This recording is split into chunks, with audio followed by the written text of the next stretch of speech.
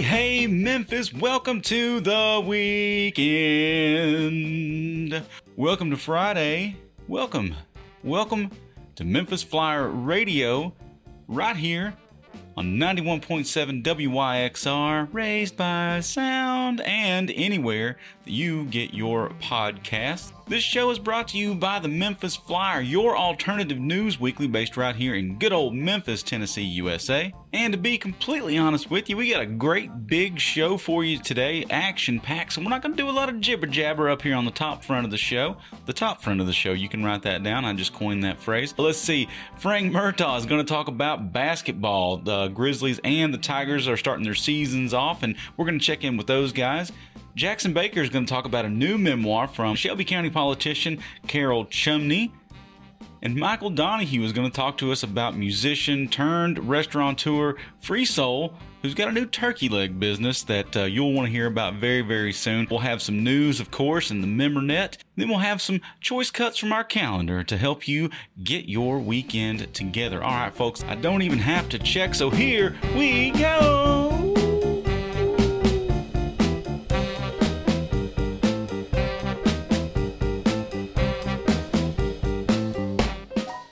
We're going to start the show just like we do each and every week.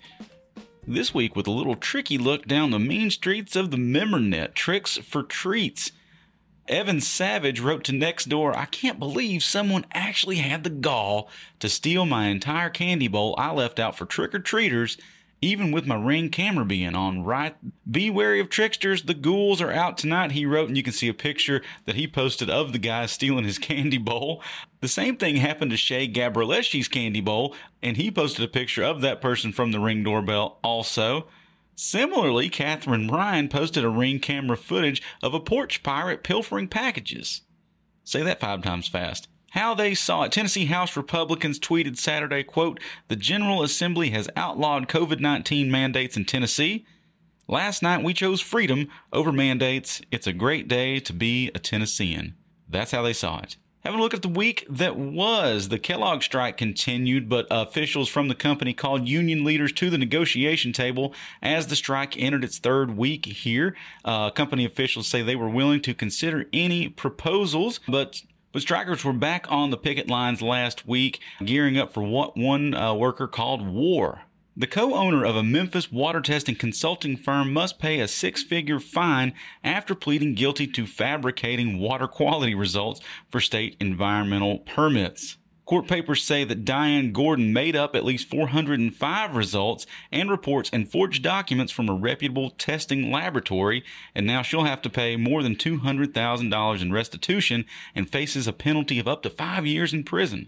Masks are no longer mandatory indoors at businesses, according to the latest health directive issued last week from the Shelby County Health Department.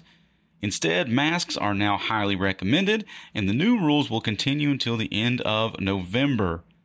The move away from the indoor mask mandate comes due to the decline in COVID-19 cases, reflecting that Shelby County is currently not a high transmission area. That's according to the health department. Looking back at the second news hole in a story headline Stripped, Tennessee Republicans limited last week many pandemic fighting tools health officials have used to slow the spread of COVID-19 for the last 20 months. A special called meeting of the Tennessee General Assembly last week ended early Saturday morning with GOP-led legislation against mask mandates, vaccine requirements, and the powers of some county health departments, like Shelby County's. The new law largely bans mask mandates for government entities and public schools. Mandates can only be considered for each in, quote, severe conditions, that is, if an area has more than 1,000 cases per capita. Then and only then mask mandates could be in place for 2 weeks. Vaccine requirements were largely banned for governments, schools, and some private companies. Businesses across Tennessee, including Ford Motor Company, asked lawmakers to vote against the bill, saying the rules were a government interference. So lawmakers exempted certain private businesses like Ford from the law. Lawmakers received a letter about the legislation last week from a long list of Tennessee businesses, nonprofits, and chambers of commerce, including the Greater Memphis Chamber and St. Jude Children's Research Hospital.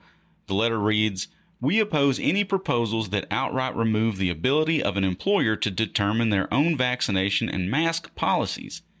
We believe any legislation of this kind is unnecessary government intrusion into the operation of our businesses. The new law will also allow state unemployment benefits for employees who quit or are fired from a job for not getting a COVID-19 vaccine." The Shelby County Health Department and 5 others like it were stripped of pandemic-era mandate powers, including masks and restaurant restrictions, and the new law gives those powers to local mayors. State Rep. Kevin Vaughn, a Republican from Collierville, said these health departments are over-loving Tennesseans and compared it to a child with a new puppy. The child, quote, squeezes and that puppy starts squealing. Finally, the puppy runs from the child from then on. Quote, "We are being overprotected in some places," Vaughn said.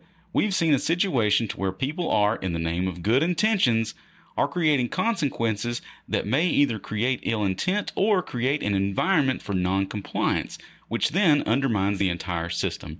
Tennessee Governor Bill Lee tweeted about it all. "I commend members of the General Assembly for working to address the Biden administration's overreach into our state, our workforce, and our schools. We are evaluating each piece of legislation to ensure we push back on harmful federal policies and do right by Tennesseans."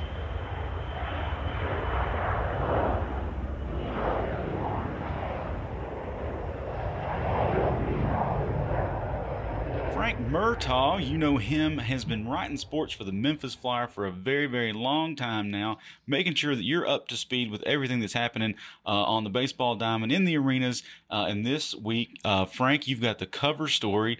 It's called "Swish Bluff City Baskets." I read the top of it. We're getting ready for new seasons for Tigers and Grizzlies basketball, and you say that there's plenty of reasons to root for the home team. Why? Well, and Toby, it's really exciting. I can speak primarily from the Tigers' viewpoint. That's my beat. And, Penny Hardaway has landed the top-ranked recruiting class in the country for the second time in 3 years.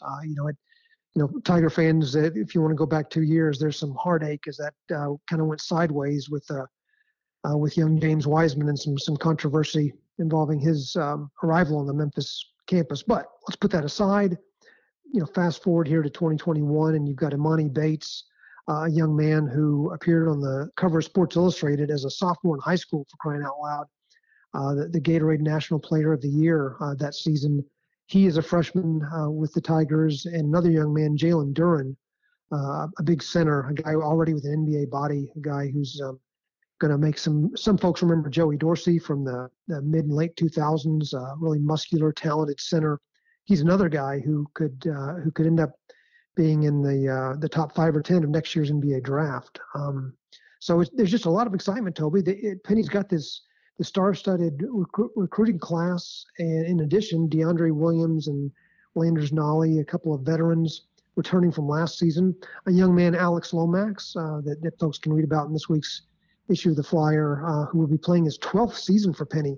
Toby, he started playing for Penny as a fifth grader, played for him through middle school and high school, and here he is as a senior with the Tigers, and he has yet to make it to the NCAA tournament. So it's a season with a lot of excitement, but a lot also at stake, I think, for Coach Hardaway and particularly a senior like Alex Lomax. But season gets started next Tuesday. Tennessee Tech comes to town, and I think it's going to be a fun winter. I think when Penny got to town, everybody expected that to be sort of this big magic bullet for the Tigers. Have we gotten there? Are we getting there? Well, yeah, that's a great question, Toby. And I believe I wrote, if I didn't, I said it on the airwaves somewhere, that Penny would never be more popular than the day he was introduced as head coach, because the expectations they're over the moon. Yeah. And, it's hard to live up to those. I think I know he's done a good job of getting Memphis back on the national stage where followers of this program want the program to be. He has yet to play to take a team to the NCAA tournament. He has yet to win the American Athletic Conference championship, either the regular season or tournament. So those are major boxes unchecked here, as year 4 of the Coach Penny era begins. Those are boxes that could be checked this winter, I believe. But that's a rambling answer to your question. I think Penny is getting to where fans want him to be, but I'm not there yet. Yeah, no, that's not rambling at all. I think you kind of you set the boxes out and said, here's some expectations. Switching gears a little bit to the Grizzlies as their season gets heated up. What do we have to look forward to this year? Well, the Grizzlies are off to a decent start. Ja Morant, if he doesn't play in the All-Star game this year, I'm not sure they should have the event. He's averaging almost 30 points a game over their first 7 games. His right-hand man, Jaren Jackson Jr., is off to an uneven start, but he's healthy again. He missed most of last year. I think if the Morant and Jackson tandem, along with the supporting cast, guys like Desmond Bane, DeAndre Melton, if these guys step up, the Southwest Division, the 5-team division the Grizzlies play in, the Dallas Mavericks, Houston Rockets, New Orleans Pelicans, it's there for the taking. Now, the conference standings, you get at the larger picture, the Utah Jazz, the team that eliminated Memphis in last year's playoffs, the LA Lakers with LeBron are always playing on a different level. The Clippers are still there. The Golden State Warriors have some guys back. The Western Conference is going to be a battle, but I'm not sure there's a more exciting, player, under the age of 25 in the NBA than Ja Morant. And I say that with, Luka Doncic and Trae Young being in the mix. Morant is that kind of, above the rim. Did you see that type of player? And Amy and Sharon did a great job in writing about him and the Grizzlies here is, I think it's year 21 now of that franchise here in Memphis. And it's just going to be great, Toby, to have fans back in FedEx Forum, I believe. You got to be vaccinated. You got to have proof of a negative COVID test to get in. But just having crowds again for both of these basketball teams are going to make it feel a lot more Memphis. Memphis, what is Memphis without basketball when the weather gets cool? And we've got that again. Yeah, I can only imagine what that feels like, especially for the players who've been playing no one really for the past 20 months or so there. What's interesting to me about the beginnings of these seasons, and you've seen many seasons of different sports coming and going. As a sports writer, do you have to say every year, like, okay, this is the year, okay, that we've got a lot of optimism going into this year? Is that how you approach these things, or every year you're like, okay, let's accentuate the positives? How do you go into these stories? Yeah, man, every team starts the season undefeated. That's a great question. And heck yeah, we're going to win the title this year. This is our year, Toby. I mean, you know it. I know it. I mean, I say that to myself when I look in the mirror in the morning. Optimism is supreme early in a season, whatever the sport is. I think, realism also sets in if you've got a team in a transition period, whether it's with a new coach or some stars that have moved on via trade or retirement, and you've got some rebuilding in the air. I think, realists with the Grizzlies know that is still a team that's rising. They've got a young coach in Taylor Jenkins. And as I said, Morant is so young. He's precocious, but he's still young. So the Grizzlies are still rising to act like a 2022 NBA championship parade is going to happen on Beale Street. I think that might be stretching a little bit, but, a return to the playoffs, which they made last spring, is very realistic. And as for the Tigers, they're ranked 12th in the country right now. So do the math on that. When rankings before anyone's tipped off, somewhat silly. But those who call themselves experts consider Memphis among the top 15 teams in the country, and that tells me that they have a reasonable chance of getting not just to the NCAA tournament, but maybe into that second weekend, which is, as we know, is the Sweet 16. And if that happens, there's going to be a lot of excitement in this town. But for now, yeah, absolutely. When they're 0-0, I'm telling you, Toby, this is the year for the Memphis Tigers. And just Terrell Owens, get your popcorn ready. It's going to be a lot of fun. Yeah, absolutely. Switching gears one more time to the end of here, talk about a win that has already happened. It's been a long slog and a long fight, but Memphis got a win recently, and you were there almost every step of the way. We got a new statue of Larry Finch over on the basketball great Larry Finch over on the campus of the University of Memphis campus. You were there pushing for this thing early on. We finally made it happen. Talk about that road. Oh man, it was so exciting last Thursday, Toby. I get sort of goosebumps chatting with you about it here. The Yeah, the unveiling and just before the unveiling, when there were 200, 250 people packed into the Lori Walton Center, the Rotunda. It was a gloomy day, if you remember last Thursday, kind of rain threatening, but people just packed the lobby of this basketball center for some remarks from, among others, Penny Hardaway, who Penny got up to the microphone, and it took him about 60 seconds just to get himself together to say something about his former coach and this legendary player, coach, but human being that we finally honored the right way. It was an extraordinary day. You know, I first wrote about the idea of a Larry Finch statue in the March 2008 issue of Memphis Magazine, and that was a time when a very good Tiger basketball team was on its way to the Final Four. They lost in the national championship game that year to Kansas. But it was a time that reminded me to remind other Memphians of the greatness of Larry Finch. And he was very sick at the time. He died 3 years later. But to remind folks that, you know, let's get excited about Derrick Rose and John Calipari and this remarkable team we have. But let's also remember a man who helped kind of make this vibe happen. And during a time when Memphis was really struggling with itself, you know, in the aftermath of Dr. King's assassination. So Larry Finch's impact goes well beyond the basketball floor, and the folks behind this. And again, I was just the town crier selling sunshine, but the folks that put the money down and the sculptor who got involved with this and those who wrote the tributes that are on 4 different displays at the plaza really nailed it. I mean, and I wouldn't be afraid to criticize if they didn't, because there are statues that are done poorly and there are tributes that fall short. But this one is extraordinary. I hope anyone who listens to this will take time to go to Park and Get Well. And you don't have to pay a dime. It's outdoors. You can have a sandwich, a cold drink, but just be among Larry Finch, his spirit.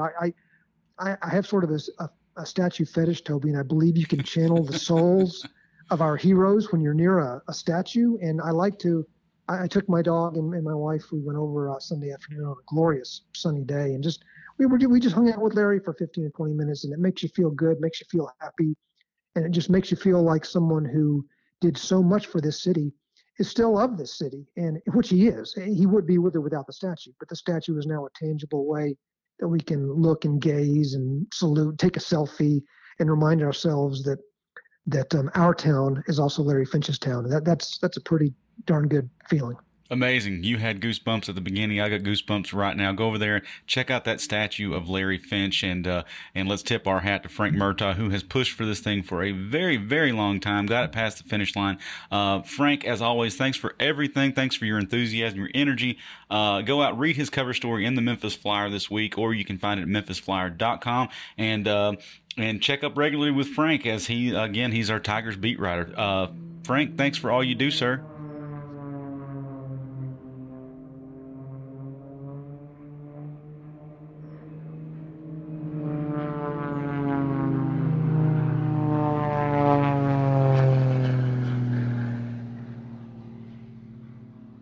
Jackson Baker, of course, he writes politics for us at the Memphis Flyer, the politics editor. He's been doing this and doing it well for a very, very long time, enough to make an appearance in a book that he wrote about this week. Jackson, how you doing, sir? I'm doing fine, and you know, we live in a fishbowl here. Well, sometimes we exaggerate the size of that fishbowl, but Carol Chumney, who was a city council member and also a state legislator and a candidate for mayor on a couple of occasions, is well remembered by many people. She has written a 600-page memoir about her local political career. So, you know, she has enlarged the fishbowl a little bit. And you know, in the book, she makes it clear that our fishbowl is a pretty fishy place. And she's not wrong about that. I remember her as a candidate some time ago. I remember those big billboards of her maybe laying on a stack of books, is the way I remember it. Did she start out as a state legislator first, or was she a city councilman next? She was in the legislature for some years, and then ran for the council, won her first race, got to be something of a maverick on the council. One thing she says in the book is she seems not to like the term maverick, which has been applied to her many times, and I applied it to her many times. But But that's what she was. She for better and for worse, she was a unique voice and was not. She didn't play. She wasn't one of the good old boys or good old girls. She was not averse to finding fault with what she saw around her. Which, and again, this is because she plays. There was a lot to see around her. Yeah, and you know, I think that term maverick kind of, you know, the Sarah Palin episode kind of took Maverick into a different place. We might not want to be called that anymore. I can understand maybe if that's where Miss Chumney. You can call me one if you want to. Maverick Jackson Baker coming at you here at 91.7. So in her political career, the book, by the way, is called The Arena, One Woman's Story. And of course, the arena is the political arena. In there, what were some of the kind of the big policies that she's known for? Well, you know, she actually got some pretty good ink, and deservedly so, when she was in the legislature for a number of measures having to do with child care reform, reforming children's care in a number of different ways. And that was, you know, she did fine there. She came to the city, and mainly as a city council person, she was looking at financial hanky-panky and programs ill-administered and that sort of thing. As far as anecdotes per se, it's pretty hard policy stuff, really, for 600 pages. And if you have an interest in local politics, an interest in the time, it's very revealing. And you know a great deal about politics and politicians and why this is a big deal. You write here in the story, a great deal of her focus is on her races for office, including the one for Memphis mayor in 2007, in which she came within 7 points of unseating longtime mayoral incumbent Willie Harrington, and might have done so if not been for the third candidate in the race, which is lawyer and NAACP eminence Herman Morris. I remember that race. And to come within 7 points of Willie Harrington with a third candidate, that's no small feat, right? She did pretty well, and you know, that was her high water mark. She tried again later on to lesser effect, but you know, she had an impact on local politics, local government, no question about it. And of course, her main thing then as now, she continues to speak to this and probably should, is the idea of the glass ceiling, because as she sees it, a lot of her inability to achieve her ultimate goals was owing to the fact that she was a woman, and there's still resistance to having a woman succeed in politics. That's how she sees it. Much of the book is about that. And again, that book's called The Arena, One Woman's Story. It's about by Carol Chumney. Also in the book, she gives a little ink to Jackson Baker in there. What does she say about you, Jackson? Well, I'll tell you, when she informed me that the book was out, she's been talking about this book for years, and when she informed me the book was out, I went to Amazon and saw I could get a Kindle version, immediately downloaded it, and I did what anybody would do under the circumstances. I went through it, I scanned it very quickly looking for my name. She doesn't have an index, so you had to do it that way if you want to see what she says about you. And it took me all damn day. It really did. She has a number of things to say, many of them very flattering. And she ends the book on a note of saying that if there is ever a faithful account written of women struggling in politics, it might be by the graceful writer Jackson Baker. I really appreciate that. But she takes shots at me, through the book too, for not giving her full scope. And sometimes she sees me as a ratty sexist, I think, and you know. Yeah. But she told me over the phone it was going to be a fair account, and I would say it is pretty much fair. Well, that's fantastic. I couldn't imagine seeing somebody writing about me in a book. So that's it will happen, Toby. Believe me, it will happen. I'll do it. Nobody else will. The book, of course, is The Arena, One Woman's Story. That's by Carol Chumney. It's 608-page volume. It's available now from Amazon in hardback, paperback, and the Kindle version. Well, Jackson, thank you so much for everything and for all you do for us, buddy. Thanks so much. Have a great weekend. Okay, man. You too.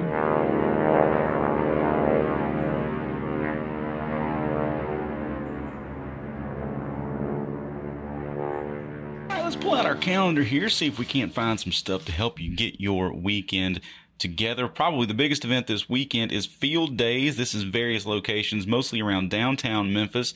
This is a celebration of all things outdoors. It's brought to you by Discover Memphis Naturally. It's the very first Field Days. It's a lot of outdoor events here The biggest ones being the Pure Power Big River Crossing Half Marathon and 5K, the Huzzah on the Harbor Kayak Race, and the Grit and Grind Gravel Grinder Bicycle Race. Not to mention a scavenger hunt with Envision Memphis, Zumba taught by David Quarles, kayaking tours, TikTok and line dancing lessons, and so much more. That's field days. That's various locations around town. This is Friday to Sunday, November 5th through the 7th. That Golden Girls show premieres tonight at the Halloran Center. It starts at 7:30 p.m. It's a brand new show that parodies classic Golden Girls moments with Sophia, Rose, Blanche, and Dorothy as puppets. The show is tonight through Saturday at 7:30 p.m. Tickets are $45. There's also a Sunday matinee at 2:30. Over at Elmwood Cemetery, True Crimes of Bygone Times, a cemetery tour.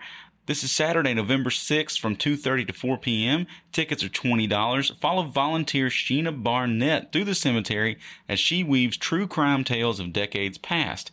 Who was accused of lacing her cookies with arsenic?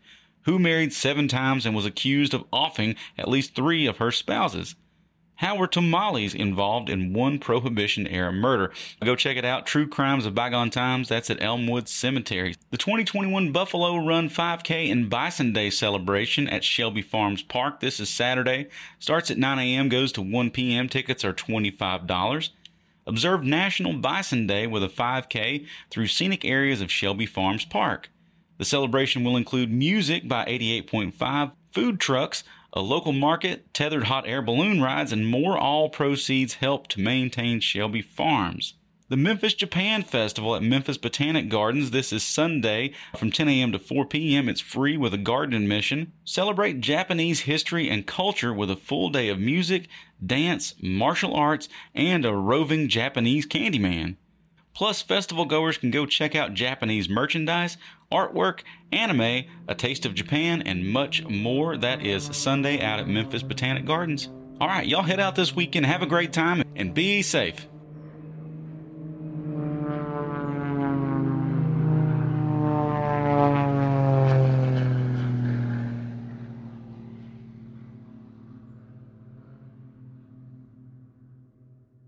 Michael Donahue is our man about town. That means a whole lot of things on different weeks. This week, it means you're a food writer for us. Michael, welcome to the show. Hey, Toby. What's going on? Well, I want to talk about turkey legs, buddy. And you've got the inside dope on turkey legs from Free Soul. What is going on? Well, he started this a while back. It's a family recipe that I think they pretty much tweaked, but it's turkey legs, which if you think about it, I can't think of anywhere you can just go get a turkey leg. But these are at, right now he's operating out of the Carolina Watershed. Watershed, thank you.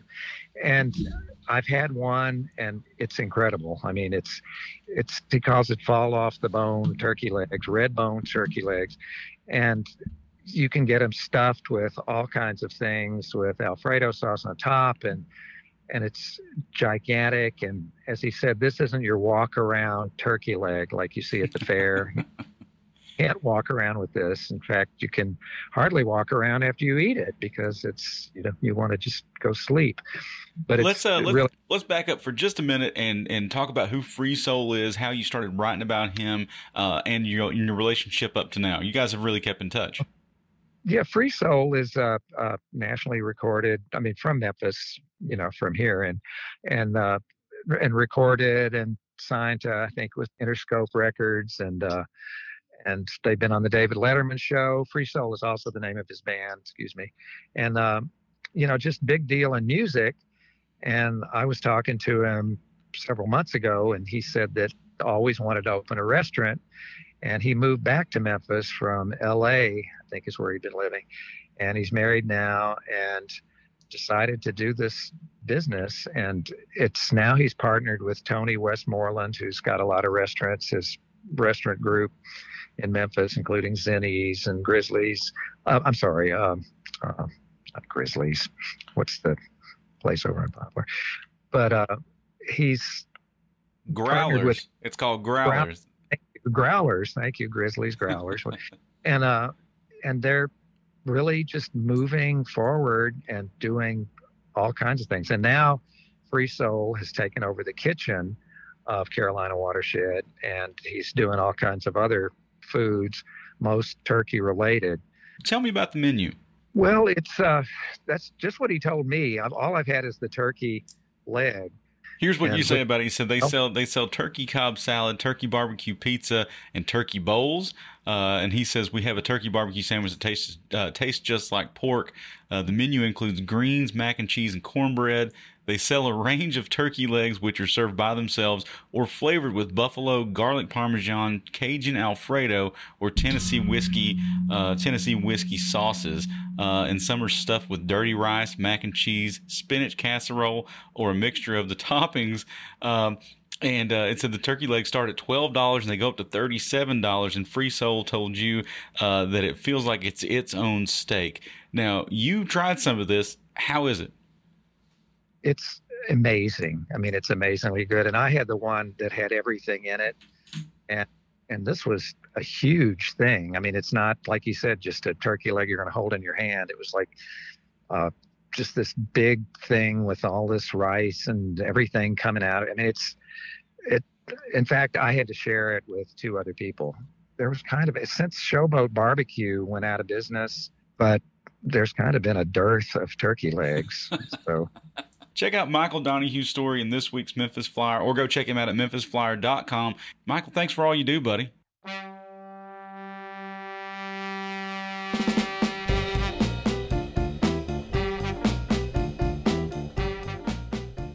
All right, that is going to do it for my half of Memphis Flyer Radio, the talk half of the show.